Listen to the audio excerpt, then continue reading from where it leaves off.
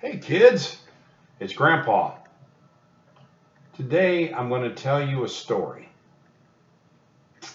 And that story isn't from a book, it's from my heart. And the people in the story, well, there's your dad, and your Uncle Jeff, and Max, and Rocco, and Scarlett. That's right, all of you are in the story. So it all started almost 40 years ago. I was about to meet my first son, your dad, Jason. When he was born, I got a feeling I'd never felt before in my life. My son was born. God just gave me a new best friend. And boy, your dad was the cutest thing. 9 pounds, 9 ounces. That's pretty big for a newborn baby. But he was great. We took him home and I held him. I was almost afraid I'd break him, drop him or something, but I didn't. And he grew up and he started crawling and hanging on to things and walking, and next thing you know, I'm chasing him around the house. Well, a couple years go by, and don't you know, another son was born.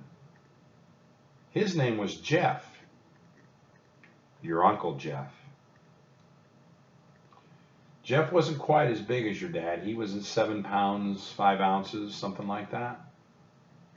But I got that same feeling, a feeling of God giving me another best friend, and he did.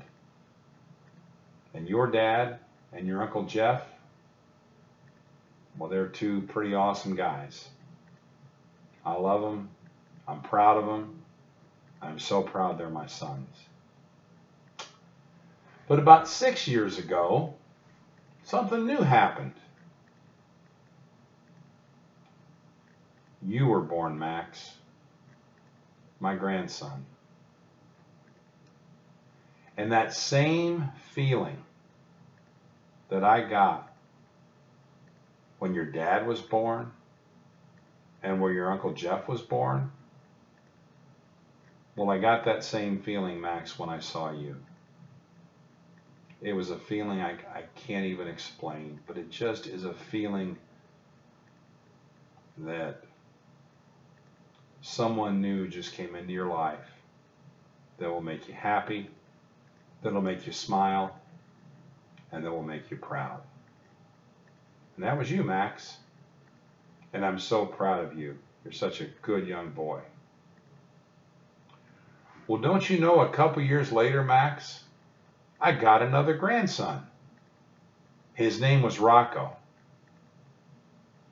And I got that same feeling again. That feeling that I just got another new best friend because Rocco was born. And oh, I got to tell you guys, when you were so little, and I was afraid to hold you. I was afraid I was going to break you. But I did hold you. And it was just such a great feeling. And now let's think about this for a second. Your dad and your Uncle Jeff were born 2 years apart. They grew up together. They were best friends. Still are best friends. They played together. They got in trouble together. They even went in the army together. But to this day, they're still close. Now, doesn't that sound familiar? 2 years apart. Wait a second. Max and Rocco are 2 years apart. And I think you guys are pretty good buddies too. And I sure am proud of you. Because you guys are awesome. And I'm proud that you're my grandsons. And I'm so proud that I now have a granddaughter, Scarlett. And you know what? the first time I saw Scarlett, I'll be darned if that feeling didn't come back. It just kind of catches you and you feel all warm, and you know that somebody just come into your life again that's going to make you happy, that it's going to make you smile. Sometimes they might make you cry because you're so happy.